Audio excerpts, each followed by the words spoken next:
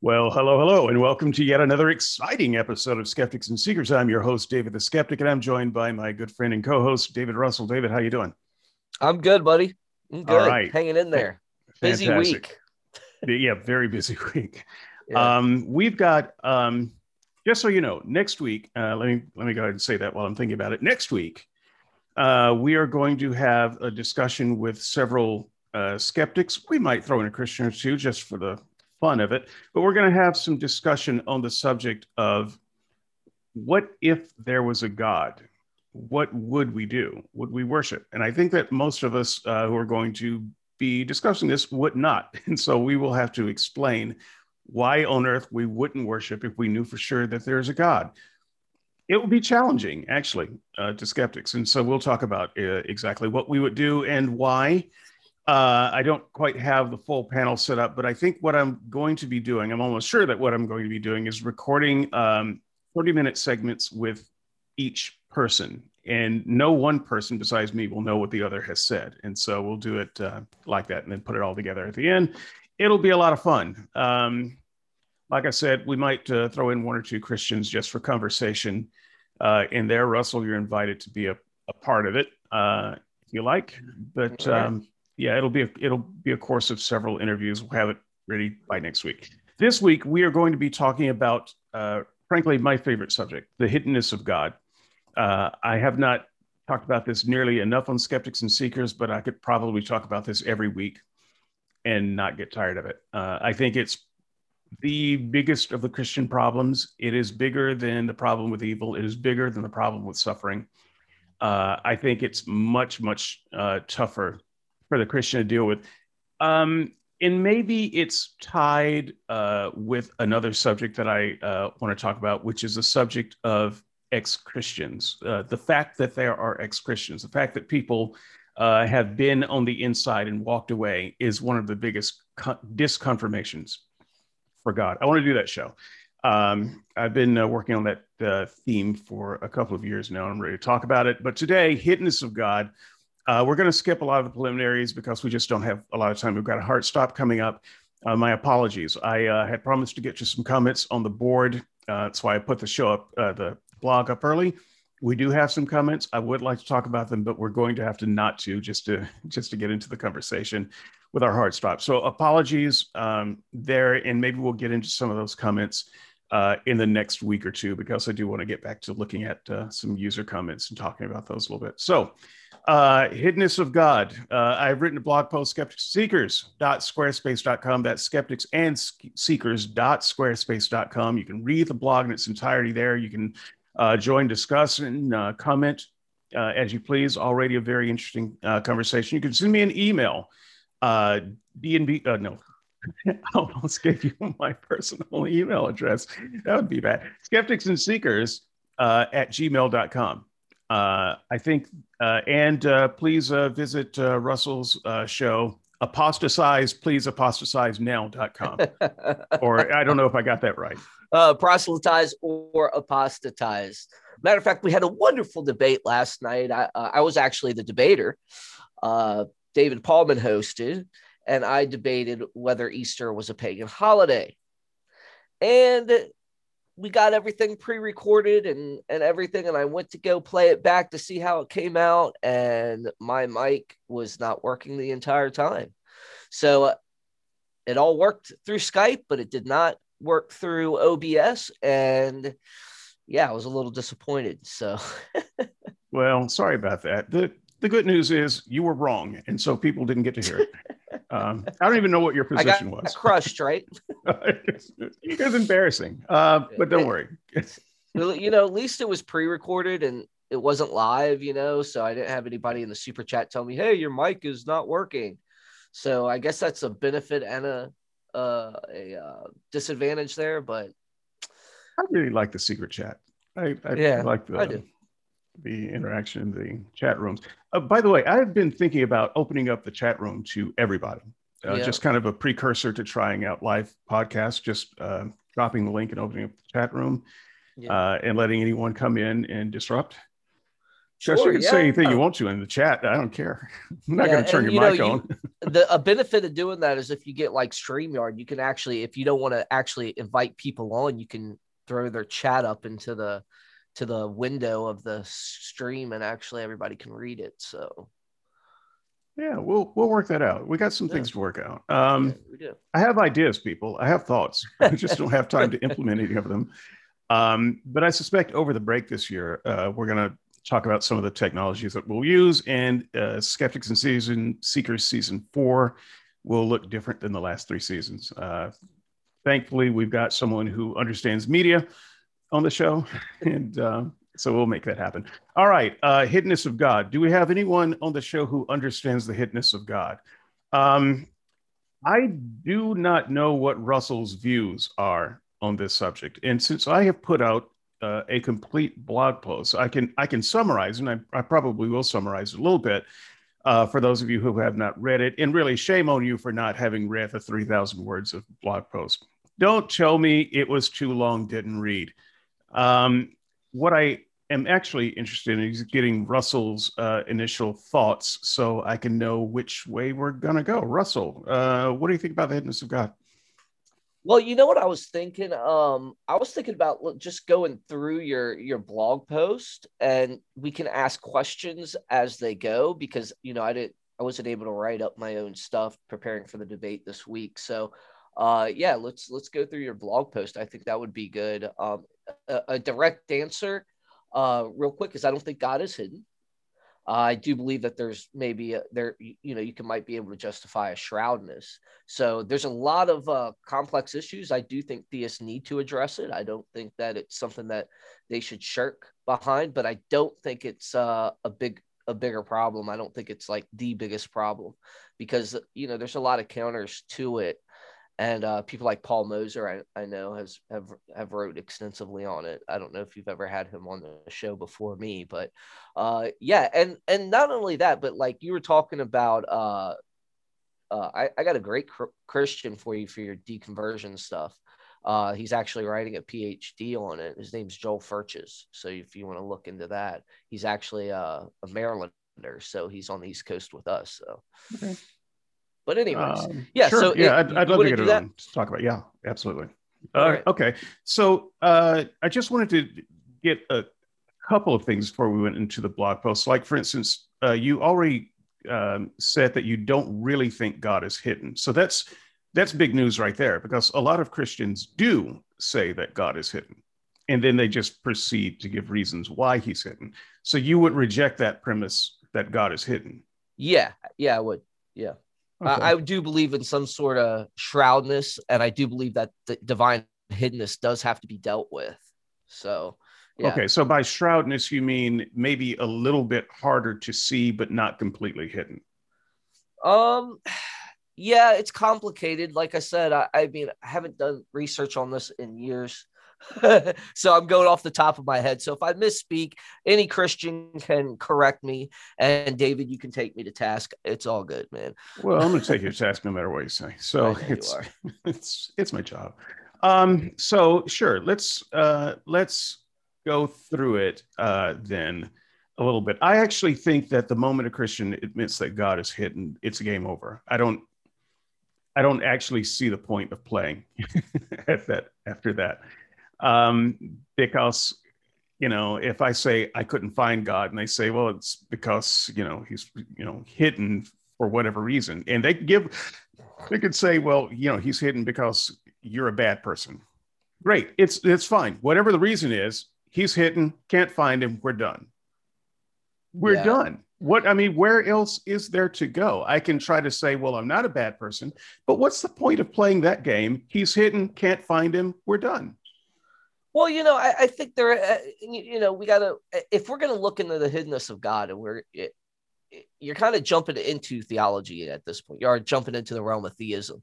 Now, if you're going to give me like a Schellenberg argument, then, we can examine that. But I think there has to be more said than that. Yeah, if the Christian admits that God is hiding, and there is truly good and bad in the world, then I mean, we still have the problem to deal with that God does exist and so forth, right? So we do have to deal with the problem of hiddenness if that's the case. But yeah, I have a kind of a nuanced view. So I mean, I don't know what direction we'll head, but Okay, well, let's start with Schellenberg. Let's start with the whole idea of non-resistant, yeah. the non-resistant non-believer. Is that how it's put? Yeah, it's non-resistant non-believers. I think that presents the best way to go about it. If there is that, then yeah, we have a problem. Yeah, so that's a start. I would say that I first heard that term while listening to Unbelievable several years ago. I don't remember who the guest was or the show, but it was 4 or 5 years ago by now. But that show really stuck in my mind. It was a show of where Justin brought on some young man who was a non-resistant non-believer. He was even a churchgoer. Went to church weekly. He didn't go to church under false pretenses. People knew that he was an unbeliever, but he was doing the thing. He was trying. He had conversations with his Christian friend all the time.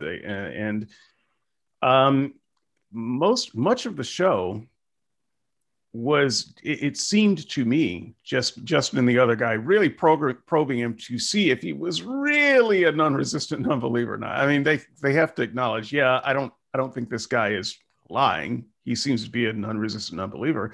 But it seems to me the moment that you have one of those non-resistant non-believers, or it's what I would call an honest atheist. I think non-resistant non-believer is a little bit bulky. An honest atheist is a guy who just honestly doesn't believe. Are you an honest atheist? Yeah. Yeah. Or you? No, you're not. You're an anti-theist. You said you wouldn't even worship God even if he did exist. Well, but let me clear. I am an anti-theist in that I don't like the God picture that's been shown me. But I'm an honest atheist in that I honestly don't believe it. So I'm an anti-Hitlerist, but I believe he exists. I'm an anti-Auschwitz. I don't believe but I believe that it was real. He doesn't exist anymore. Well, he does, right, but I believe he existed in history. And so being anti something doesn't mean you're not an honest something. I'm honestly anti the biblical God picture that is shown to me. However, I would happily admit that he was real if he was real. So those two things don't have anything to do with each other. I don't know. I mean, that does go against the science. I mean, if you really look into this issue, you have to look into the state of people's psychology at this point. So I think that you have to give some leniency to the studies that are out there that says people believe what they want to be true. Well, I think and that regardless if something exists and you have proof of it, a lot of people might not accept it anyway. Look at the overwhelming evidence we have on a spherical Earth, and yet we have flat earthers. Right. And I don't think and we do have people that deny the Holocaust and deny its existence. That's true. And I think those people are kooks. But yeah. I think that whether something is true has nothing to do with whether you want to believe it's true or not. And in my case, I know that there are things that I believe and have come to believe that I never want it to be true. Just a little fun fact about science. I'm as uncomfortable with the idea of entanglement as Einstein. Now, Einstein's a lot smarter than me, so he had better reasons for being uncomfortable with it. But I think that really, this spooky action at a distance idea is a little bit weird to a lot of people. And that it is a thing that when I first read about it, I wanted it to be wrong. I certainly didn't want to believe it. And so I studied a lot about it. And to the extent that I am capable of studying a subject like that, I have come to the conclusion that it is true, and I still don't want it to be true. So, believing things that I don't want to be true are pretty easy for me to do. I think it's a little bit of an ad hominem to say, well, the only reason you don't believe in God is because you don't want to believe in God. No, But I would say that if God is the type of thing that if the only way you can believe in him is that you want to believe in him, that's a problem too. Because if humans are truly depraved, they have no reason to want to believe in God. Well, yeah, if you believe in total depravity that way, that it is goes against denying responsibility. I could maybe, but what I was gonna say is that David, you're not everybody, and some people, and like I said, there's studies on this that say the opposite. They say that people will go with what they want to believe over what is true all the time. you know so there is that factor, and we have to consider that when we consider this debate. We can't say it's an ad hominem because I'm not attacking your character. uh it's not ad hoc because there's studies out there that suggest otherwise. So we have to deal with that. So there is a subjectivity to this, and this is why I don't think it's a problem, because I don't think it's a problem because it's like me giving an argument from religious experience. It's a subjective argument. You say God is hidden, and therefore God doesn't exist. I'm saying, well, no, God isn't hidden. I think there's plenty of arguments. I think there's plenty of arguments from natural theology that I can come to that say that God does exist. And there's the resurrection arguments, which are historical arguments that come to say that, hey, yeah, I think Christian theism is true. And, that's, and you say no. So, I mean, it's kind of like Right, an but it argument from would it religious would be experience. somewhat ad hominem if I said the only reason you believe is because you want to believe. How is that attacking your character, though? I mean, that Because could it's that because it's suggesting that you really aren't telling the truth no, about. it could just be that you don't want it to be. Yeah, it's not saying that that's a bad thing. I mean, some people just want to believe certain things. I'm not going to say that that's Well, a that mark on is a their bad character. thing. If epistemologically speaking, it's a bad thing. If the only reason you believe something is because you want to believe it, Yeah, then you're I believing can for see bad that. reasons. Yeah. And so I have, in fact, said that sort of thing on a number of occasions of people, and it is ad hominem. Okay. And All so right. I can acknowledge that because I am impugning your integrity as a believer if I'm only saying you believe just because you want to believe and you don't actually have any real reasons. And if you're saying the only reason I don't believe is because I don't want to believe, then you're actually impugning my integrity as a non-believer. You're saying Okay. that I don't actually have any good reasons. All right. Well, all I can do is refer you to the uh the studies on that. So there is a lot of bias in belief. So I don't think it's necessarily a bad thing, and it can be once it gets to a point. But yeah, I see what you're saying, and yeah, I Yeah, hear you. I agree that there's a lot of bias in belief, but this is why belief itself is bad epistemology. So you have to have an epistemology that takes you beyond what you Well, it's yeah, emotionally feel or want to be true. yeah, well, You're justified true belief, right? right, and that's different than I just want to believe it's true. That's different than it makes me feel good, and so I'm going to go with it. Right, and it makes me feel better thinking there's not a God. But that's not why I believe there's not a God. I stopped believing that there was a God when I felt better believing there was a God. Yeah. So that just doesn't hold with me, and frankly, with none of the skeptics that I know, Okay. because the people that I personally know who are Extians, they were people who loved God with all their heart, who were into religion as far as they could get into it. And when they started having doubts about God, it wasn't because they hated God or didn't like God. It was that wasn't it at all. And they spent a lot longer in the church and in the faith trying to hang on to it. So what you're saying Okay. just goes against lived experience and the testimony of pretty much everyone's Well, it's not what testimony I'm I've ever saying. heard.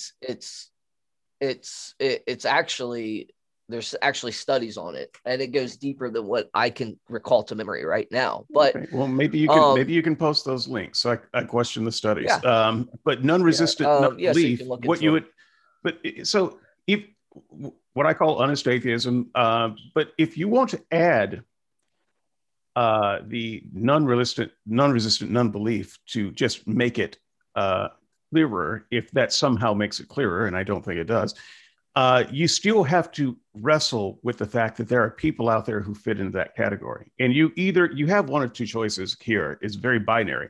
Either there are non-resistant non-believers or there aren't. Which way would you go with that?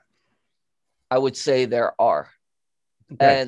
But here's the thing. I have a nuanced view here. But yeah, I think there could be. Again, I can't get in the personal psyche of people. So Wait a minute. You went from there are to there could be. So we're getting worse by the minute. Well, no, I mean, when I say there are, I mean, there could be, yeah. And I can't judge for sure. I can't make. Would you say that you were almost statement. certain that there are at least more than zero people who are non-resistant non-believers? I believe, like I told you, I think as far as my certainty goes, I think there could be, yeah. Okay. So how would you define a non-resistant non-believer? Ignorance. Let's go the ignorance route. Let's say they have no knowledge of God, but they would believe if given the opportunity. Yeah. Okay. I don't like putting ignorance in front of that because that just says the bias that they just don't know the truth that there's a God. You're assuming that there's a truth that there's a God. Whether there is a God or not. Well, this whole argument assumes that God is actually hidden, right?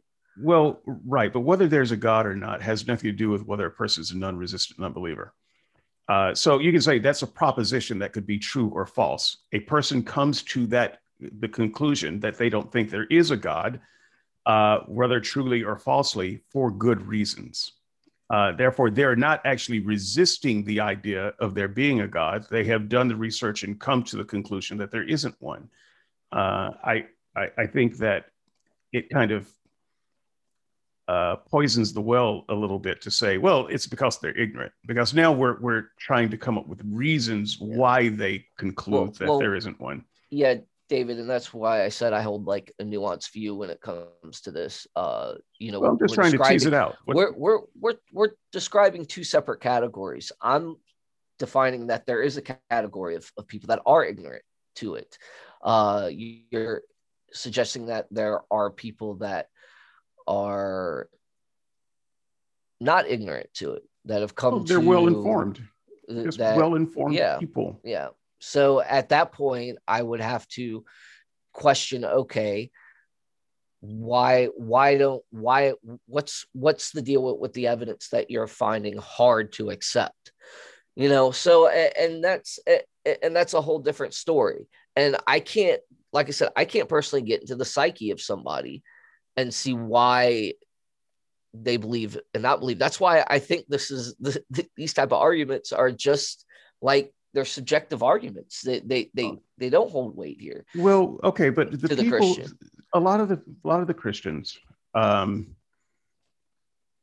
people like Jonathan McClatchy. I'll just mention him because I've had one public debate with him. He does. I don't think he does believe in a non-resistant non-believer because at the end of our debate, I asked him very specifically, do you think it's possible that there are reasonable people out there who would have a different opinion than you? That maybe there's some, they're not unreasonable. They just have looked at the evidence and don't agree. Is it possible to not agree? And he doesn't think that it is. He doesn't think that it is possible for there to be a reasonable person who disagrees with him on the subject of the resurrection. I asked Lydia McGrew the last time I talked to her a few weeks ago, and she was slightly more conciliatory than McClatchy, but her answer was similar. Her answer was, well, if they know what I know, then they couldn't reasonably disagree. And so underneath a lot of this conciliatory language of, sure, there might be some non-resistant unbelievers, seems to lurk the real suspicion that there aren't any. So either if you are somehow a non-resistant unbeliever, it's just because you've never heard a presentation of the gospel. Now, I've given you a presentation of the gospel and you still don't believe, well, you're clearly not a non-resistant unbeliever. And so it ultimately comes to, no, they really don't think there is, because they understand how big the problem is the moment they start admitting that there are. So they don't want to be the jerk that says, no, everybody who is a non-believer is resistant and dishonest and lying. They don't want to say that out loud, but when it comes right down to the details of the conversation, that's what it ends up with almost every time. That's kind of why I'm pushing you on this a little bit. Either there are or there aren't, and you're saying there could be, but I wonder under what circumstances you think that is the case, because it is a real problem for the Christian the moment they do admit that such a person exists. I don't think that there is that type of problem. Like I said, there's two categories. I do believe that there is the person that is ignorant, and there is a person that you're describing that is given sufficient evidence to believe in God, but they come to the conclusion that he doesn't exist. So I don't know what to say to that point, because if I think it's sufficient evidence and he thinks it's not sufficient evidence, I can't get into a psyche to understand why. All I could do is judge it for myself. So I don't know if there could be a person that has sufficient evidence, or if there is sufficient evidence that leads to reasonable non-resistant unbelief. So I don't think I could answer that fully. I think there is sufficient evidence. So you're talking to somebody that already thinks there's sufficient evidence. So I don't know how you would expect me to respond to that, or the Christian. Well, I expect you to respond truthfully, even if it makes you an asshat. I'm being as truthful as I can. Like, I'm trying to work through the question here. Yeah, well, just work through the implications for a moment. The implications of the question, in case anyone, by the way, has missed the implication. The implication of the question is that if there are truly non-resistant non-believers out there, then God has not revealed himself sufficiently to that person. And therefore, God has no moral right to judge that person harshly for not believing in him. If that person, in fact, is open to believing and simply has not been presented with the kind of evidence where he could reasonably believe. That puts God in a fairly bad light if there is such a person in that state. Furthermore, if that person dies in that state and then suffers punishment for being an unbeliever. So what some people like Dale, yes, I'm invoking Dale here, but I think I understand his position well enough on this to do so. What Dale would say is there most certainly could be non-resistant non-believers out there, but they have to the point of no return to change their mind. And there will not be, at the point of no return, a person who has not had sufficient and convincing information.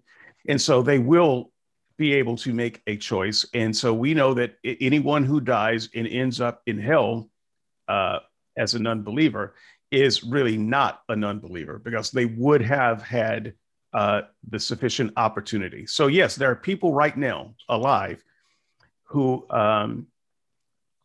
are honestly ignorant, say, and have not received convincing information, but they will. It's kind of a faith statement that there can ultimately never be, in the final analysis, a non-resistant non-believer. And that's where I was going to say my nuanced view would go. I was going to actually mention this later on when we actually got to it, but you kind of just propelled us to it. There are people that are writing a lot about postmortem salvation type stuff. Like people are getting presented the gospel in that state, or in a state, as you said, Dale would say, of there's a point of no return where person has given the evidence, and at that point, that's when they choose to get saved or not. And it's interesting. I mean, you can look up the different authors that are actually starting to propose this. I think even C.S. Lewis talks about this in the book Till We Have Faces, something along those lines. But yeah, yeah. Right. Well, Dale would even say that the point of no return is not necessarily at death. So he thinks that there might be a possibility. He doesn't say this firmly, but he believes that there might be a possibility that after death, there is still an opportunity for someone to obey the gospel after they have seen sufficiently. So I think that one has to propose something like this. Because, and the reason one would propose something like this is because they definitely see the problem of non-resistant non-believers. If you didn't think that was a problem, if you're, say, a Calvinist, the Calvinist does not care whether you're a non-resistant non-believer or not. And that's what I'm saying. That's what. Yeah, I hear you, and I would agree. I mean, I'm not a Calvinist myself, but yeah, I mean, they're complete determinists. So you just missed the boat if you missed the boat. But this is why it's such a problem, I think, for Christianity, because once the problem is really outlined and out there, you do have to come up with some kind of theodicy for it, something to make it work. And so let's just run through. Let's run through some of this blog post. I was actually starting before the beginning. So what do you want to just take major bullet points here? Sure, whatever you'd like. Okay, indistinguishable from not existing. That's my first bullet point. One of the problems with a hidden God, if he is hidden for any reason, then I can't distinguish a hidden God from a non-existent God. So, if I say to myself or to you, I've looked around in the world and there is no God, you might say, well, you're making a positive argument, but the argument, I'm just making a positive argument from what many Christians have already admitted, is that God is hidden. Well, if God is hidden, he's non-existent to the one he's hiding from. A hidden thing. This happens in my house sometimes. My wife, I'll just put it on my wife because she doesn't listen to this podcast anyway.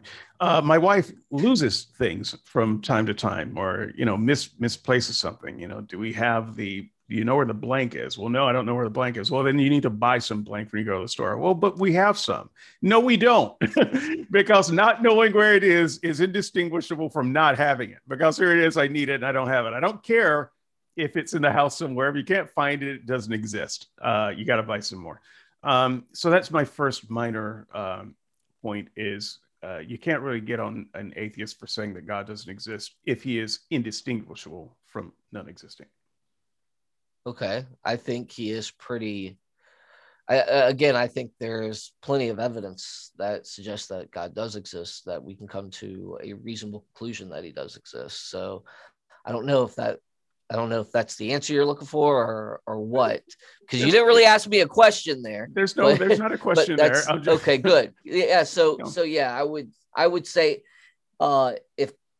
if God does exist and he hides himself completely, yeah, there is no excuse for him sending morally sufficient reason for him to send people to hell. You're right. But that's assuming that he's hidden. And that's if he is hidden. I don't think he is. So, right. So because you don't think he's hidden, but only shrouded, we'll maybe open up more of what that means. So let's move to the next major point. And I think that we will have some conversation around this, gamifying salvation. So here's the deal. I'll just make this, I'll reduce this as simply as possible.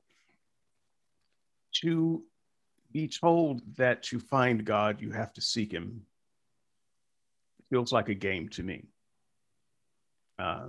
And so I question the morality of saying, of gamifying salvation in this game of hide and seek. You know, I will reveal myself to you only if you seek in the right way. What is the point of that? How is that not immoral? Um, I'm not sure I know what you mean. Again, like I come at this from a point that there is no hide. There's just, God gives us sufficient reason to come to belief. He sent Christ to the world, and Christ died for the sins of mankind, and gives us a pretty detailed outline of salvation and why we need to be redeemed. And uh, his whole book is about redemption history. So I think there's plenty of evidence that suggests that that's the case. What do you hear So when you hear seek and you shall find? Seek what? Find I what? think it's I think it's more of a kind of like maybe a what are those? I can't even think right now. What are those, you're using like a metaphor, but it's not really a metaphor, but it's just like a exaggerated statement. Like we're already seeking for God. There's already, those big questions are on the table. And Jesus is basically saying, hey, if you want to know me, then, seek me. If you Okay, want to know more why do about we me, need to why do we seek need more, why? why not? I mean, No, I mean why? Why seek? For instance, David, I want you to know me. yeah. So I would have I to, won't. I'd No, have to you have a don't. relationship with You you. actually don't. I actually went to you and said, "Hey, I'm here. I'd like to talk to you." Right? That's not that's how it went. In fact, that's how it goes with almost everybody I know. Um, I don't force anyone to seek me out if they want to find out more. Uh, it's not like there's this universal imperative that if you don't know David, you're not going to have a good life. And if you want to have a good life, then you need to seek out David. No, I'm going to knock on the door of everybody I want to know me, because you don't have to go through some kind of game. When I want a guest on the show, I send them an email, and if they say no, I'll send them another email. There's no gamifying that. If I want you to know me, I will come to you in a way that you can know me, and I will give you the opportunity to know me more. And if you reject me, I will give you the opportunity again to know me more because I want to talk to you. Um, there's no game here. And so we've got God telling us, we're doomed without him. But if we really want to find him, we've got to seek him. That seems weird to me. Just the idea that we should have to seek him, as opposed to him knocking on our door and saying, "Here I am.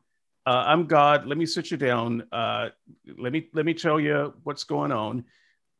He could make that a very interactive, very undeniable transaction, and he does Yeah. not. Well, he does. I mean, and that's what Jesus is saying, Um, I have come, here I am. Now it's your part. You're the next step's on you. And that's what that means. Okay, So you're making statements that Jesus did that. He came and he did a thing. mhm. This is, first of all, this is a faith statement. Okay, it's not something that I can actually check on for myself. So if he wanted to be known by me, he could have come to me. Uh, he didn't. He came to some place way away from where I'm ever going to travel, a long time ago that I'm ever going to go to. Uh, and that doesn't really do much for me. Heck, I don't think it would have done much for people 50 miles away from him, um, uh, even in his time and place. So I find that insufficient if you're saying everybody in the world throughout history needs to know me accurately. So I'm just going to come to this small village for a few years, and then I'm going to go away, and I'm going to leave the only record of that visit being by very disputable documentation. And people are going to have to rely on faith as opposed to their greater intellect to believe me. That's not the same thing as coming and being known. But it also is predicated on, once you actually take that step and try to get to know him, that he reveals more of himself to you. Now you're just going up against what the Christian theology itself. You're going up against what Christians have claimed throughout their entire existence, which is, once that we cross that bridge of Christ, that now we have a personal relationship with God. Now you're just going against that. So, I mean, it comes down to, again, this idea that deals with the subjective. Well, that's why I don't think this argument's even that strong, because it deals with the subjective. I'm going against argument. It, and I will get to that in a later bullet point. But the fact is, I'm going against the very idea that should be the case, that we should have to somehow cross this Rubicon of hard to believe things. But that's the thing. You're assuming that they're hard to believe. No, you're saying I'm not God is too hidden. You're saying God is too hidden. Believe. No, you're saying that God is too hidden, therefore God doesn't exist, and that's just a argument that starts with starts with its conclusion. That's a circular argument. So, well, I mean, I don't know where we're going to go with that. I would say, though, that you would need to make that counter argument with Christians who are very happy to say that God is hidden. And I would say that you would have to make that to people that say God is not hidden, like Paul Moser or Mike Jones or myself or Dale or anybody else that claims opposite, Gary Habermas. So, I mean, we could start naming that all day, but we're just going to keep going around in a circle. I think Dale would say that God is hidden, and he would go with the route of he's got reasons. I would say that if me and Dale had a conversation about this, he would end up saying that God's not hidden. He's probably shrouded for good reasons, that there's some shroudness going on. So if you want to address why maybe God is shrouded. I don't think he would equivocate between hidden and shrouded, because if you're saying, well, he's there, but he's hard to find. That's no. I would say he's there, and he's there sufficiently for people to see. But I think that there are reasons that is a sort of shroud that is. How do you define shrouding? How do you just define that? Well, I mean, I would say that.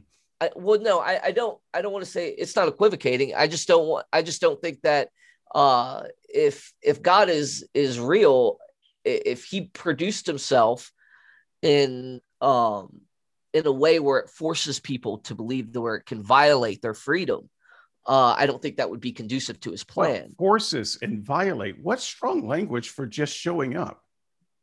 You're talking about God, so that could be a reason. You have to deal with that reason regardless.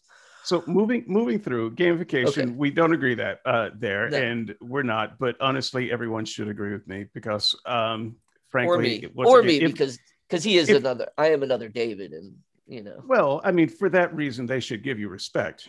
But you're a Russell and not a Johnson, so they shouldn't agree with you. I looked it up. Just because you're the actual Johnson and I'm just Russell the Love Muscle, then no shit. Just like good. We'll leave that one to. Let's just call it out. We'll leave it to Darren. Andrew, because he's the one. Yeah, he's the one that gets that going. Yeah, I was thinking of him when I said that. So, yeah, that's not going to end well for you. So, Andrew, you corrupt my mind here. No, I'm just joking. So, the next argument that we get to in the list is something that you had kind of said that I took umbrage to and said, look, we'll get to that next or soon. Well, we're getting to it. The fact is we looked. So if your argument is what you need to do is seek Christ and then he will somehow do this extra mile thing. Now he will reveal himself more fully to you. I can just say that's not true. That wasn't the case with me. It wasn't the case with millions of people just like me. And so that doesn't seem to correlate. Now, I think the best you could say, just being very generous with this argument, is that he does that with some people, but then he's just picking and choosing who he will reveal to. reveal himself to. But just because you choose to believe in him and you come to him with all of your heart and sincerity, that doesn't mean he's going to choose to reveal himself to you. So if that's an argument that you're making, you're gonna have to let that go because it doesn't work. I think there's a lot to unpack there. You gotta. I think there's one thing that you're missing here is that God can reveal himself sufficiently to people, especially his people, as they can handle it. So, I mean, there is that notion in there as well. So I think that there's certain amounts that he does reveal, and that depends on the maturity of the Christian as well. So Okay, so I if you think didn't all at reveal, once, I think that all at once could inspire a lot of different problems. And then you got to ask yourself this one too. I just had this question I wrote down earlier from when I was reading your stuff. go ahead. What type of evidence could we have without removing that freedom? You know, and Okay. that has to do with the other Let me part ask of you the to ask question. that question when we get down a little bit further in the Okay. in the post, because that's Okay. going to go well with another section. But Okay. yeah, just with this one, I think that the Christian has a problem on their hands, and again, it becomes another type of ad hominem attack when the Christian says, well, if you had really revealed yourself, I mean, if you had really had faith in Jesus and put your trust in Jesus, he would have revealed himself sufficiently to you, whatever sufficiently means, you know, maybe not fully, but it would have been enough. And if you didn't have it enough, then you weren't really sincere in accepting Jesus, whatever. It becomes that kind of attack. And if you accept that, no, there are extions, people who were sincere Christians who never did get that assurance of God's presence, then you have a problem. That's problematic. Okay, but I justified that statement on the fact that somebody had already accepted Christ. I can't get in the realm of somebody's personal psyche and find out why they have reasons to reject God. I don't know. So that's why I said I don't think I can get really, really far with that, because again, I think this is a subjective argument here. So right. I don't think I'm insulting somebody for saying I don't know when it comes to why they reject God. The insult would be in the form of saying, well, you weren't a real Christian. You didn't really accept Christ. That would be the insult. Now, if that's not what you're saying, great. You're not attacking in an ad hominem way. But if you're not saying that, and you're saying they did accept genuinely, then you have a problem for God not revealing himself to them in a way that's meaningful. So, yeah, and then we could get into the whole if they hadn't got any revelation of God or so forth, and we can actually declare that to be true, I think that God would. Again, I would go back to the argument that we stated earlier, that God would reveal himself to somebody that's truly having those type of troubles. Right. And the fact that he didn't to so many is a problem. And once again, the only thing the Christian is left with is just attacking the sincerity of the non-believer at this point. Well, no, I mean, that's not true at all. I think that we're actually God's actually providing a way to be known, and he does it at different points to different or he does it, and in some way, shape, or form, the person is going to be presented with that chance to accept him and truly accept the truth of it. So I don't think that's a problem, because he's actually doing it. He's providing that evidence for them at some point. Okay, well, it is then, I would say, cruel and still immoral. If let's just use me as an example. Let's say because I know how much I wanted. I know how much I wanted it to be true. And if God is going to reveal himself to me one day, let's say on my deathbed, how much life will I have spent railing against the true and living God? How do you think that makes me feel? How many people might I mislead because God didn't reveal himself to me in a timely way? It's truly cruel and immoral if God is going to reveal himself, but he's like, well, I'm going to leave that guy hanging until he dies. That's still cruel. That's still evil. It doesn't save God from the accusation of immorality. Well, the only thing you can say is, well, he's got a good reason for it. I wouldn't necessarily say that. I would say that there's a lot of things that we'd have to examine in your psyche to say whether you're a non-resistant non-believer or if you're a resistant believer. Okay, so there you go again, bringing my integrity into question. Well, I mean, I'm bringing it into question. I think we all need to examine why we believe and why we don't believe. You know, I think we need to examine our own psyches in that right. aspect. Been there, done that. Examination. We'll always do that, but I'm not going to answer to you on the question of my sincerity. Well, you don't have to. Don't have to. Yeah, absolutely. I agree with you. And by the way, you'd be a jerk to try to interrogate me on that. Yeah. Because you're not qualified. And you know, and you would have to come to me and I'd have to have my psychology degree and so forth. And, you know, I understand. Yeah. So what I went through is the three reasons why I think the hiddenness of God problem is in fact a problem. The next 3 points, which we will run through, are some of the major points that Christians make for the hiddenness of God, some of the responses to it. So number one, God doesn't owe us anything. Do you agree with that take from Christians? I know this is a very Calvinist response. You said that you're not a Calvinist. God doesn't really owe us anything. Okay, you think God doesn't owe us anything? I do think that. Yeah. Okay, I disagree. I think God owes us stuff. So I did mention 3 things in the outline. One is he owes us the simplest possible choice. And by that, I mean, we shouldn't have to choose whether he exists or not.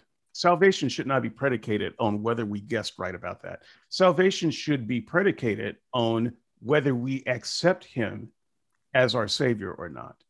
Kind of like the demons. It's whether they choose to trust him or not, not whether they choose to believe he exists or not. But God hasn't given us the simplest possible choice. He's given us a whole lot of choices that we have to navigate. And so I think that if eternity is on the line, he owes us the simpler choice, which is, will we accept him or will we not, rather than having to go first through the maze of, is he real or is he not? Okay. I understand where you're coming from. I think rephrase the question a little bit. I mean, the very first part you did break up, so I want to make sure I'm gauging it correctly. Yeah, it's not so much a question. It's just a statement of what I think God owes us. I think God owes us the simplest possible choice of, do we accept him as our Savior or not? So he can say, here I am.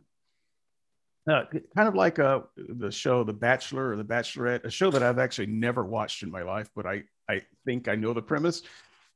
So you have let's say The Bachelor, and he's interviewing 10 or so women candidates to be his wife. Yeah. Their choice is, after getting to know him, or his choice after getting to know them is, will I marry you or will I won't? He's not having to choose, does this woman that I've been given a description for, does this woman actually exist? Right? That would be ridiculous. That would be a ridiculous show at that point. No, here are the women. You get to talk to them and meet them and hang out with them. The only thing you have to choose is, will I marry you or will I not? And that's what I'm saying about God. We should only have to choose, will we marry or will we not go through the dance of, does he exist or does he not? Okay. Well, I think he's given us sufficient evidence otherwise to come to that conclusion pretty easily. So, yeah, I don't see the big problem there. Okay. Next point. I disagree. You're wrong. The second thing he owes us is protection against a powerful enemy. So I would say take the Garden of Eden story literally or not. I think for the purposes of this point, I would take it literally because it just seems to be how it's presented. You've got the new humans. They have one rule: do this and don't do that. It's very simple. So they've got a simple choice. However, what they also have is a demon or a demon infested serpent or just an evil serpent in their presence that's giving them strong and convincing temptations to do otherwise. Now, I would say that the story goes south in a hurry at this point, because what on earth is that serpent doing in the garden? Why should this become a game show? You've got your instructions, which you seem to be happy to follow, but let me throw in this monkey wrench. And I am saying that he owes us protection from that sort of thing, if he can give it. And he obviously can, and just chooses not to.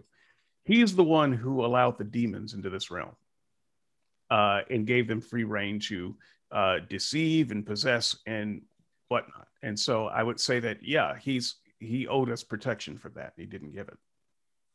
Okay. I think that there's so much that he does and that he can do. And there's also the aspect that he gave us freedom and responsibility to choose. So he gave us a command to obey. Regardless of what comes at us, we still have to stand up for that in the face of whatever scrutiny we pass. So there is a level of responsibility that he also gives us with that freedom. And if we violate it, then we violate it. So I don't think he does owe us on that. No, so you're wrong in that. No supernatural forces should be allowed to come at us. You're saying regardless of what comes at us, nothing can come at us that he doesn't allow, that he doesn't want to come at us. He's the one who, for all intents and purposes, sent it after us. Yeah. So, I mean, to have free choice, we have to understand that, we have a certain amount of responsibility. And if he took all that away, I just argue that, we really don't have freedom at that point. This is just as bad as one of. He's going to step in every time we have a problem. And, that's not stepping in when we have a problem. He's sending us the enemy. So no, the enemy's coming at us because the enemy obviously had a free choice as well that got him cast out of heaven. So, but he didn't have to have free access to earth. But he did. God sent him here. So that's what we're talking about. So he allowed him to come here, and that's the thing is like you have a problem with the theology, so that it's not really a problem for the existence of God. It's I have a problem let's with talk morality. about theodicy. Let's talk about theodicy. This is what he owes us. He owes us protection from supernatural evil that would otherwise corrupt us. The argument, you sound a lot like Teddy in this, so I'm going to invoke Teddy as well. Hello, Teddy. Okay. One of the worst arguments she's ever made about anything, and so that's saying a lot. Her argument is that, well, if God didn't send the devil to tempt us, then it would be too easy. Well, wait a minute. What's wrong with that? He gave us a choice, and what she and you seem to be saying is, well, we would obviously make the choice to do good. So he's got to make it harder. Because we wouldn't have a choice. We just know. I would say that our choices would be truly eliminated. Wait a minute. If everything is going well, we do have a choice. We're choosing to keep things going well. We're choosing to do the right thing. You are saying, no, that's just not fair. We've got to send a supernatural tempter with superpowers who can make you really want to do the bad thing. You're saying left to our own devices, we wouldn't choose to do the bad thing. It's not that we don't have a choice. We simply wouldn't choose to do the bad thing. Well, I don't think the serpent was completely supernatural in that aspect. Maybe he was coaxed earlier and he just was like, hey, and then he came in and did the temptation. Well, we've got so many things to deal with that we have to unpack. And I don't even have the Bible out in front of me right now. Okay, well, I assure you, a lot of the listeners do. and they know And I'm they right. can, they can judge for themselves on that. You know, Right. And but you it's could, just a it doesn't problem matter with whether you theology. accept, it doesn't matter whether you accept that story is literal or not. That's not even the point. The Even allegorically, what the story is clearly saying is God doesn't protect you from that sort of thing. And I'm saying he should have. Um, and if humans are going to do the wrong thing, let's do the wrong thing by ourselves. Just let us do that. Yeah. Don't send other forces against us. Don't we have enough against us already? Well, not at that time. We didn't. We had bliss. Right. But like, so we didn't have enough against us. You wouldn't want to go on record to say there's that? nothing. No. But what I'm saying is that we didn't have We couldn't possibly have made but a real what I'm choice saying because is we that didn't have a we had a demon on our choice. shoulder. We had a choice to obey God or not, and we chose obviously not to. Actually, So no, we chose that, to do it, and God sent the demon to make the choice again, harder. there's several different ways to look at this. There's several different ways to unpack this, and the Christian has over the years, and there's different conclusions on it. So if you want to go that route, that's fine, but it's just a subjective opinion. Not unreasonable to go that route. That have words of the story. Genesis 3. Again, if, like I said, this has been unpacked over and over again. Yeah. So let's read Genesis 2 and 3. They're very short. You can just read them. Skip chapter 1 because it doesn't have any bearing on this at all. So the third thing that God owes us, by the way, I didn't think I'd get as much mileage out of that bullet point as we did. The third thing that I think God owes us is clarity about whether or not we're on the right path. I think this is very important. And some Christians would say, oh, absolutely. God uses the Holy Spirit to confirm, our status with God or something like that. But once again, ask all of the people who walked away, or even all the Christians who are still Christians, but still struggle with knowing whether they're on the right path or not. There doesn't seem to be any clarity. I think with all of the things that we have to guess at or just have faith about and are not sure about, with eternal destiny on the line, there should, at the very least, for those who are doing their best, be some kind of clarity about whether they're going in the right direction or not.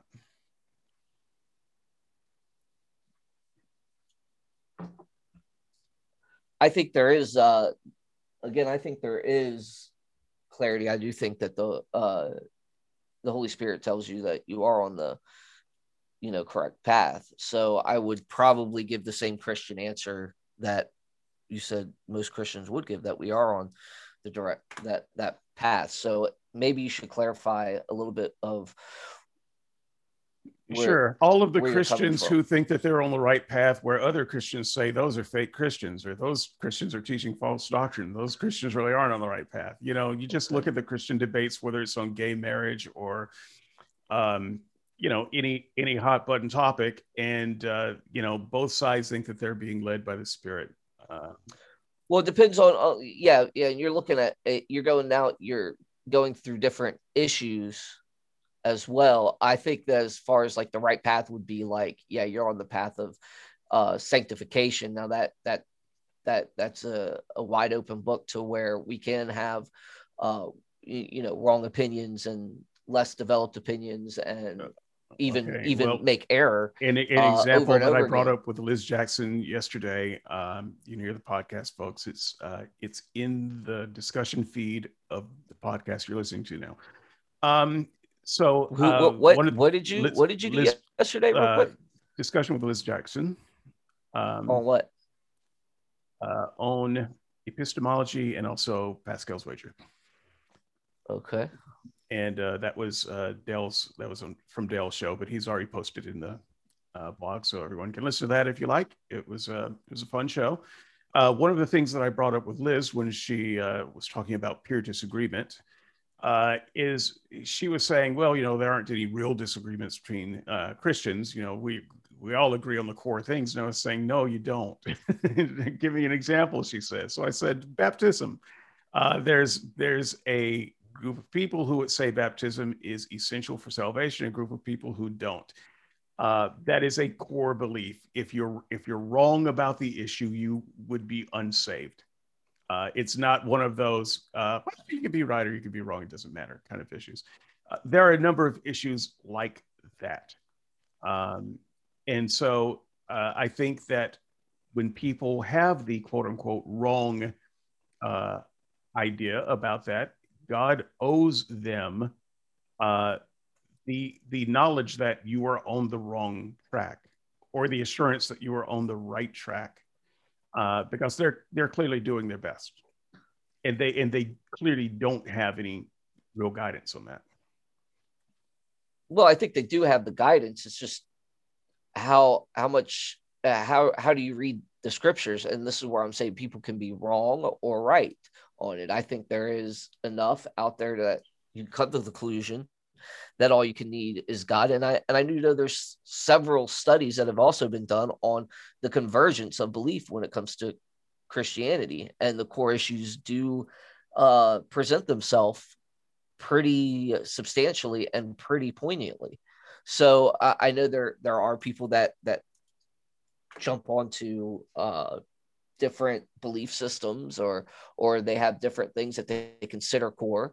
But I think that also is after the fact that, hey, yeah, we do come to this singular notion that Jesus Christ is the one that brings us redemption. Okay, so you're just speaking as a person who's dismissed baptism as an issue.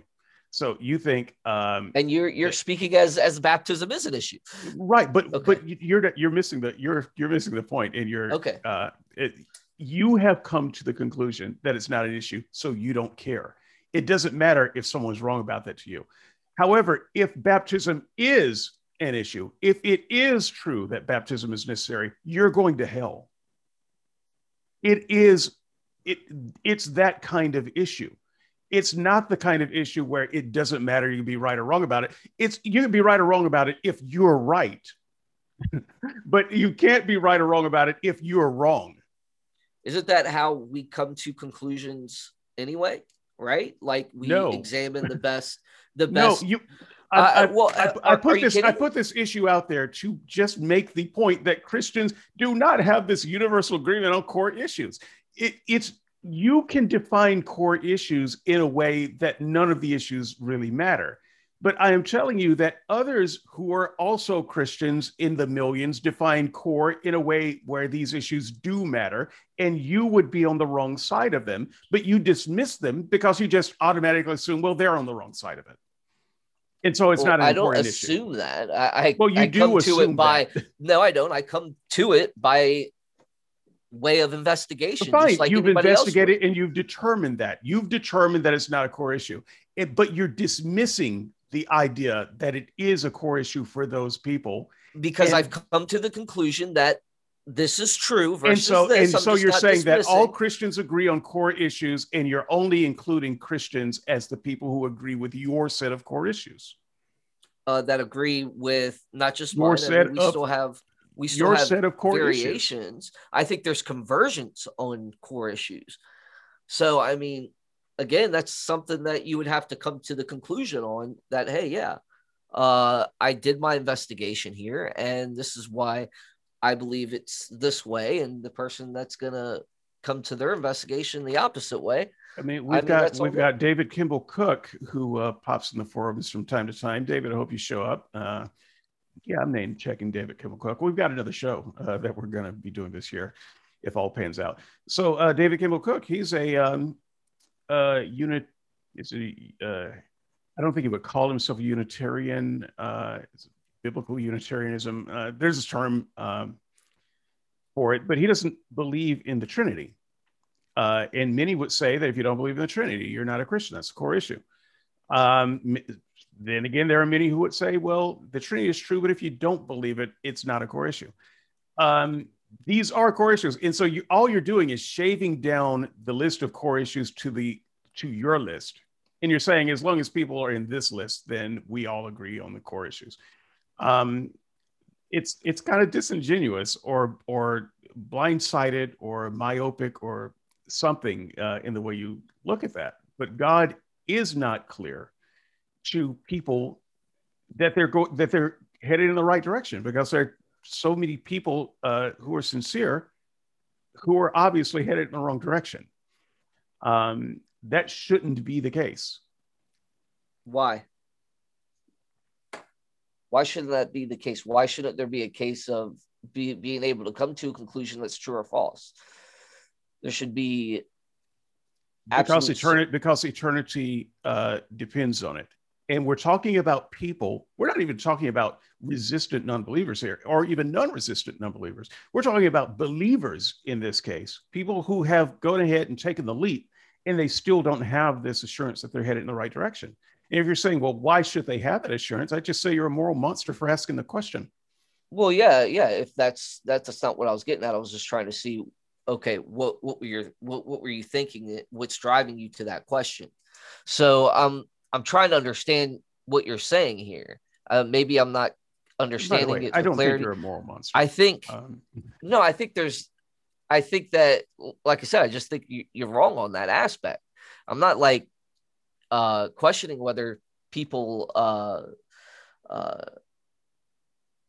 I don't know what I'm trying to say here. Yeah, you don't think that God owes anyone any kind of assurance, any kind of signpost that they're on the right direction. You don't think God owes I think he gives anything. I think he gives that to us. Again, like I said, I think that when it comes to core issues, I think definitionally that there are a convergence of those issues that come through, and if you don't accept them, then you're outside that realm of a Christianity, of orthodoxy, should you say. So yeah, I mean, that's a belief I hold. So I don't know what you're getting at or how that comes into the picture. I think God supplies enough evidence to meet the requirements of those core issues. So I maybe I'm not understanding your objection here or your statement. Yeah, I think we got enough to let the viewers decide. Okay. But to the extent that you yourself don't understand, I think I understand what you're saying. I just disagree. But and I don't. Obviously, you're going to disagree with me, but I want you to understand what I've said, so that you can disagree intelligently. So all of these things are under the umbrella of things that I think God owes us. The ultimate, the argument for God's hiddenness is God doesn't owe us anything. He doesn't have to show up. If he does show up, he doesn't have to give us simple choices. He doesn't have to make the path easy. He can make it hard. He doesn't owe us any protection against any enemies he throws at us. And he doesn't owe us any clarity on whether we're going in the right direction or not. This is what the person defending hiddenness would have to say. And I just think that all of those are non-starters. God does owe us that if we want to think of him as a moral creature. Now, if we want to think of him as an immoral, capricious God, then sure, he doesn't owe us anything. But screw that guy. What are we even talking about him for? Okay, I believe that the true God is morally impeccable. I got one of Paul Moser's quotes here. Would always seek what is morally best for us, thereby giving us an opportunity to achieve, without coercion, God's kind of moral goodness. God, in other words, would be a redeemer, enabling us through knowledge of God to be rescued without coercion from our moral deficiencies and thereby to become morally like God. So that's kind of like the view I hold in a nutshell. And you got a partner with you. Who is this? Is this Flair for the show here? I'm trying to get him calm down. Hey. Yeah, I showed my cat. You showed your cat yesterday. Last time. Yeah, and so this is the guy who's always beating on my door, and so sometimes you might hear strange noises like hammering or whatever. This is the hammer. He's the hammer. All right, that's the hammer. But yeah, so I feel bad now, David, because I've kind of thrown my cats, both of them, off to the side here. That's probably why you saw my arm doing this at times. No, I am constantly trying to tame the animals, and sometimes the best strategy is just to open the door and let them come and flop down. Yeah. Because it's more disruption to try to shut them up and shut them out. So that's my dog's one appearance on Skeptics and Seekers. He's 17. The cat's 21. Wow. They are still alive. Wow. So argument number next. Longevity there. Go ahead. Yeah, argument number next, whatever number argument this is, from the Christian defending hiddenness, is God did reveal himself. Now, frankly, I think this is the best argument that the Christians can make. I think to make any other argument than this is just to lose the battle. Um, they should just go home. But so I think the only thing the Christian can say, he did reveal himself and you didn't see him, and they should just go full on ad hominem. You're a sinner. You're rejecting God. You're blocking out knowledge of God because he revealed himself plainly to people who actually want to see him. Best argument. It's unfortunately it's it's an easily defeatable argument, but I do think it's the best thing that the Christian could probably say to the argument. The problem with the this particular defense is that God did not reveal himself sufficiently to us. So the question then becomes a matter of sufficiency. So you can say, well, God did reveal himself. And I can say, well, I didn't see him. And you can say, well, he may not have revealed himself the way you wanted to, but it was sufficient. And at that point, we are arguing over what is sufficient.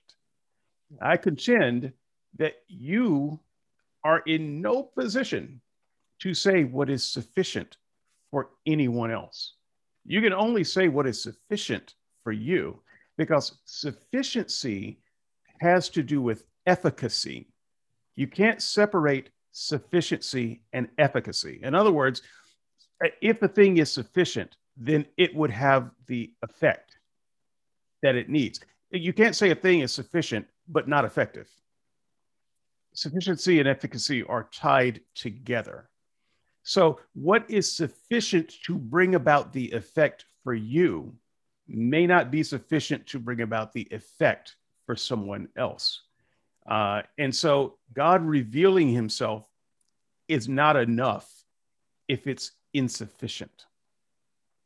An insufficient revelation is the same as no revelation. Okay. What do you want me to say? I mean, basically, you made my point from the entire beginning that it's a subjective argument, and that's why I don't think it's a very good argument. It's not a subjective because argument. I could just say, I would just say he has sufficiently revealed himself. Okay, but I just made the case that it's not subjective. And you are, but you didn't. You completely said it was subjective. No, I said that if it was sufficient, it would be effective. That's not subjective. That's objective, because we would have an effect. You're claiming sufficiency without effectiveness. That's kind of a nonsensical position. I am talking about sufficiency that is effective. And so let's just put this in another realm. Let's say you're an engineer and you're building a guardrail for a freeway, for a bridge.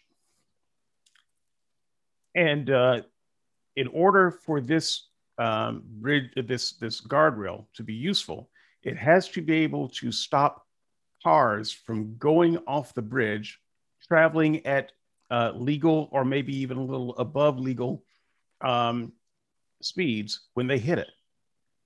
Now, if a car hits the guardrail within the limits of what that guardrail should be able to withstand, and it gives way and they end up in the drink, you cannot say the guardrail was sufficient.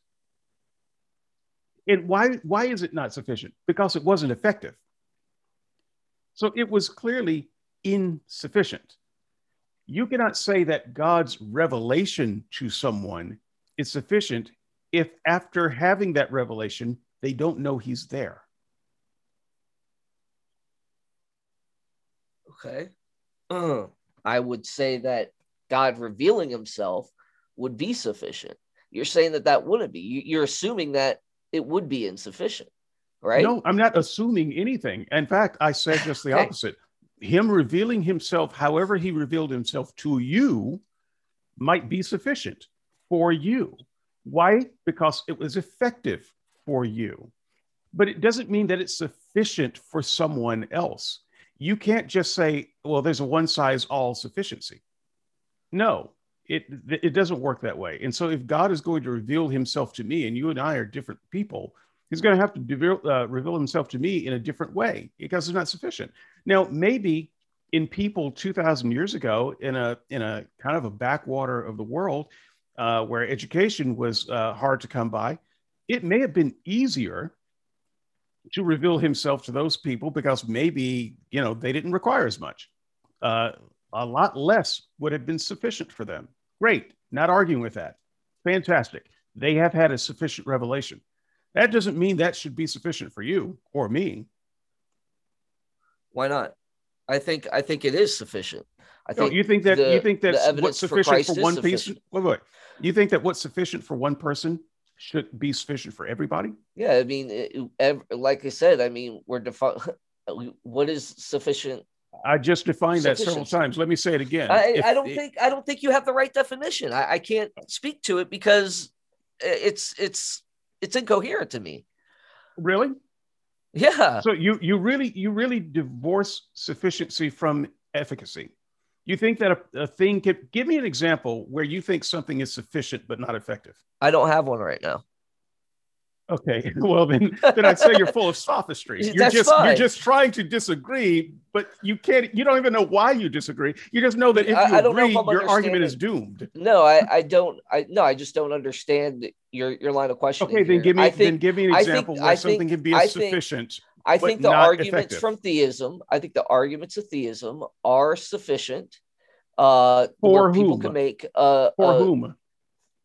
I think they're generally sufficient to make So everybody, for everybody. yeah, I do think there is that everybody could come to the same Really, conclusions. what Yeah. about people who can't understand those high brow philosophical arguments? They wouldn't mean anything for those people. Well, I mean, So you would have there to is reveal yourself in some other way, right? well, maybe I don't know. What do you mean I don't maybe? know. I If don't it's know, okay, David. I so don't have an what answer you for this what one. you're saying is that you agree with me that sufficiency for one person is not sufficiency for everybody, and that Possibly. sufficiency has to be effective if it's sufficient. I Okay, give me an I've got to example where think, man. something I've is got to think. sufficient but not effective. I mean, we've got 19 minutes before our hard stop. I'll be glad to give you all 19 minutes to come up with an example. Okay, I'm not so prepared for that, man. I don't have an argument for it. okay, I just don't. I'd have to research it out, and I have to look into it. I don't have all the answers, well, okay. so I don't I have take the answers there. I take one answer, but that's fine.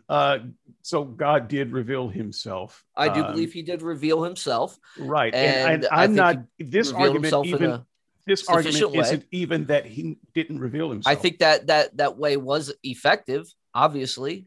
So It was effective for the people it was effective for, but not for other people. well, It wasn't sufficient. And in order I think it for was sufficient. in order for God to be considered moral at all, or to have revealed Himself to everyone, then it has to be sufficient for everyone. If you do a magic trick to a person who has never seen a magic trick before, they would believe that you have superpowers. Maybe you do have superpowers, but you just showed them a trivial magic trick that anybody could do, and that was sufficient for them. I know better. That wouldn't work for me. You'd have to do something different for me. Sufficiency is not the same for all people. It's a ridiculous idea. Another one of the Christians' arguments, I am trying to get through this because, once again, I recognize a hard stop here. God is doing us a favor by not revealing Himself. I want to. I don't think I have time for both of the points here. I said that I've got 4 points here. So God is doing us a favor.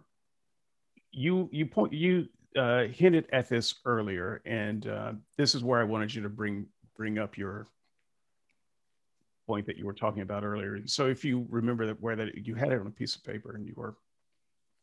Yeah, I had it written down on my phone. I can't even remember off the top of my head right now. I haven't even had my first cup of coffee this morning yet. So that's fine. Let me talk for a couple of minutes. Maybe we'll come back to you. So the Christian argument is that, if God just kind of threw himself out there where we could see him and know for sure, then that would be bad for us somehow. And in fact, when you talked about this earlier, you used words like forcing himself on us, which seems to be patently absurd to me. It's patently absurd. Am I forcing myself on you by showing up on video and a microphone and proving without a reasonable doubt that I am here? No, I got to go back to I just don't understand what Christians are talking about when they say that sort of thing. Like, we can't handle the God. If he put himself out there, we couldn't. He made us. He made us to be in relationship. What do you mean we couldn't handle it if we knew for sure he was there? This is what he apparently does for many Christians. They can handle it. I don't know what on earth you're talking about that we couldn't handle the truth about God. God would be forcing himself on us. First of all, he's not forcing himself on me. I'm begging to see him. Begging. This is not one of those situations where no means no. Don't touch me that way, God. No. Come on me, Spirit. Here I am. No need to force, doors wide open. Let's see you. What are you talking about? I think that when you come to God and you're asking for that type of evidence, I think he wants a non-coercive type of relationship. It's not coercive. It very well could be. I mean, you're dealing with an all-powerful being. Asking for an audience with begging. He cannot coerce me by responding to my request. We've removed coercion. There's there's at least one way consent here. So words like force and coercion and removing choice and things like that's not true. That's not true with me. Maybe it's true with some atheists. Maybe some atheists don't want to have anything to do with God. They don't want to see him. They don't want to know. I do. There's no coercion. What are you talking about? See if I can find my notes, because look, I know that we have a fairly short time, and you can come back at any time in the week. Put up some sources, whatever. Yeah, I would have to look, David, because we went off on several different rabbit trails. That's fine, so, but just speaking logically, this is the kind of thing that Christians often say, and so with or without any particular notes, you should be able to address my not necessarily, because I don't want to misspeak. Why would I want to give you a half butt answer on that? I would want to give you a good answer. I think you're owed that.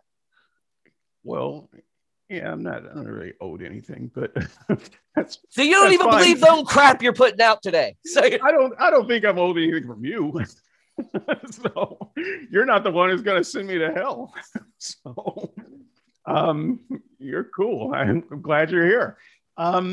Yeah, God, this idea that somehow we would lose our free will, once again, to invoke Teddy on one of the worst arguments she's ever made about anything ever. And she's not alone on this, by the way. I've heard many other people say the same thing. So not just picking on Teddy. I'm just trying to stir her out of hibernation, get her on the board. It's the idea that, but God wants us to have faith in him. And if he just showed up, then he would take away our ability to have faith. But the problem with that argument, besides it just being ridiculous, is it means that faith is exactly what we atheists have said it meant the whole time, which is to believe in things that you don't know. And what Teddy and others are saying is, well, God wants you to believe in him, but not know for sure it's true. And Christians are saying, no, God wants you to know it's true, for sure it's true, and here's the evidence. Other Christians are saying, yeah, he wants you to know the truth, and here's the evidence. No, when it comes to this argument, though, suddenly we have to have the kind of faith that where we don't know for sure. And God doesn't want to take that away from us by having us know for sure. That's just dumb. That's dumb.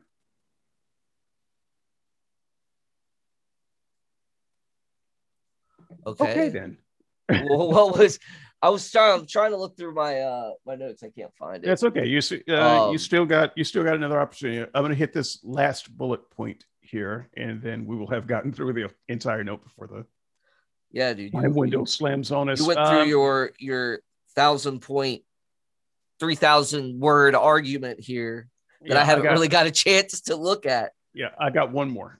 God is only interested in saving relationships. In other words, salvific relationships, not simply in being known by people. So I don't have time to read out the post, but I will mention that Mac Attack on the board addressed this. If you want to hear or see a Christian response to this, Mac Attack dealt with this on the board. He is wrong. I dealt with him on the board. I spanked him. He went away crying. He hasn't returned. Please come back, Mac Attack. None of this is really true. But he did address some of this on the board. And so the way this argument goes is God doesn't really want people to know him. That's not his point at all. He only wants to save people. And if you're one of those people who is not going to follow him, even if he revealed himself to you, there's no point in him revealing himself to you. That's kind of the outline of how this argument goes. My response to that is simply this. Okay, that's fine. You, God, have decided in your wisdom that I would not be affected by knowing that you are real. And so this decision is, you're just Calvinist at that point, the moment you say that, because God has already decided who I am and what I am. And he's already decided that he's not going to reveal himself to me. And so I never get a chance to see him because God knows I wouldn't accept it. You're just a Calvinist at that point, and we're pretty much done talking. And I think that's why Mac Attack responded to this one, because he is a Calvinist. So and he responded, I think, in a very Calvinist kind of way, which I think a lot of other Christians would dismiss. But I just find that a non-starter from the beginning. So if you want to say that God doesn't really want to have anything to do with you if he knows that you're not going to follow him anyway, then why did he put us here? Why am I going through like, kill me now? Just take me out of this now. Why am I here? What's the point? Okay, yeah, I don't. Right. I mean, that's such a ridiculous and hopelessly lost argument for anyone who's not a Calvinist, because for the Calvinist, there's a reason for why we're here. We're here kind of as non-player characters for the Christians. NPCs, baby. Yeah, that's all we are. But if you don't buy that, then you're going to have to come up with something better than, well, God only wants to reveal himself to people who are going to accept him. Otherwise, we've just been prejudged. I don't know why we're here. So, right. So those are the points. Yeah. And I would love to be able to address your final points. I didn't read them. I didn't get that far. Yeah. I did only skim the top, probably the first 2 points. If you want to submit a post, here's what you have to do. This is all you have to do, because you're actually a moderator too, so you don't even need me to do it. Just write out whatever response you want, put it in the blogs in line, and then click on a little squirrely thing on the right hand side across from your name, and then choose pin post to the top. There's an option to pin the post. You just pin it there, and it will show up at the top of the list in a different color, and it'll look like an official post. You can do that. Just put in whatever response you want to there, put in whatever sources you like to right there, and that will work. All right. I will do so. So But yeah, I would agree with you on that aspect. If God, why would he put people here if he didn't even desire that all should be saved? I think that is a problem.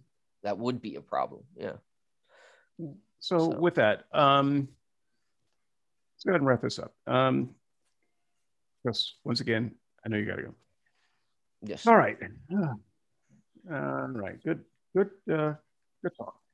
Hiddenness of God. Is this everything that I wanted to say about it? No. I wish I mean, we could David, have. we could continue this on because it is a big topic. It is. I wish I could have spent a little bit more time unpacking some of this instead of Yeah. just kind of running through it. Yeah. And you might have some people that you want to bring in on this. So let me invite you to do this. I've got the next couple of weeks probably sealed up on SNS, but let me invite this. If you have some slots on your show and you'd like to continue this further, bring on some other people, invite me onto that, and All right. we'll continue the conversation. So, proselytize or apostatize, folks. If there's a round 2 and beyond, look for it there. We'll announce it. All right. We'll throw a little bit of audience to Hoa. Yeah, because Proselytize or yeah. No, I hear. Yeah, proselytize or apostatize. It's okay. Yeah, so we'll do that. In the meantime, next week we will have what I am fairly sure, increasingly more certain, are a series of 30-minute interviews with different people, mostly skeptics, but I do want to get some Christians in there, on if there is a God, and if we skeptics knew there was a God, what would our response be? Would we worship God? The answer, I suspect, for most of us is no. It is no for me. And I want to defend why that still makes us honest interrogators when we have these shows. We're honest conversants, even though we wouldn't worship. Why should God show up to people who wouldn't worship? Well, we'll answer that. Is there any scenario where we would worship? We'll answer that. And yeah, I think it's probably fair to bring on a Christian or two just to ask us some of the tough questions that, in case you think that I won't ask them tough enough questions, but you should know me by now. And his response has already codified this entire show today about passive non-resistors. Okay, so believe that I win on that one, buddy. But I will answer that next week, as opposed to trying to shoehorn that into this week. I will just leave that out there as a tease for Christians. You think that you have a trump card, you do not. Oh Lordy. So we'll see that next week. Do you want to be a part of those interviews? You want to be an interrogator, Russell? Yeah, I think I might jump on. Yeah. Okay. I would like to. I have two debates that day. I have 2 debates that day, so it's one I'm hosting, and then I got to redo the one that was lost through OBS. So right. Well, some of these will happen throughout the week, I think. For instance, I'm going to do one later today, and they'll happen throughout the week, but I'll put them together Saturday or Sunday. I suspect some will happen Saturday. All right. So yeah, if you want to be an interrogator for 1 or 2 of those, be happy to have you, so that you Christians will not accuse us of dodging the tough questions. We have no desire to dodge the tough questions, and we don't have a Christian on the show. Anyone who's listened to the show knows I am the tough questions. I don't mind poking at skeptics. I like making them uncomfortable. That's my role. So with that, that's what's going on next week. The conversation about the hiddenness of God, I think it will continue, maybe not on a show on Skeptics and Seekers, but watch the POA schedule from that, and we'll be announcing when we'll have further conversation. Anything you want to announce before we run off here, Russell? No, I'm good. All right. Until next time. And until I figure out how do you stop this thing? I'm not a Zoom guy. Okay, here it goes. All right. Thanks, guys.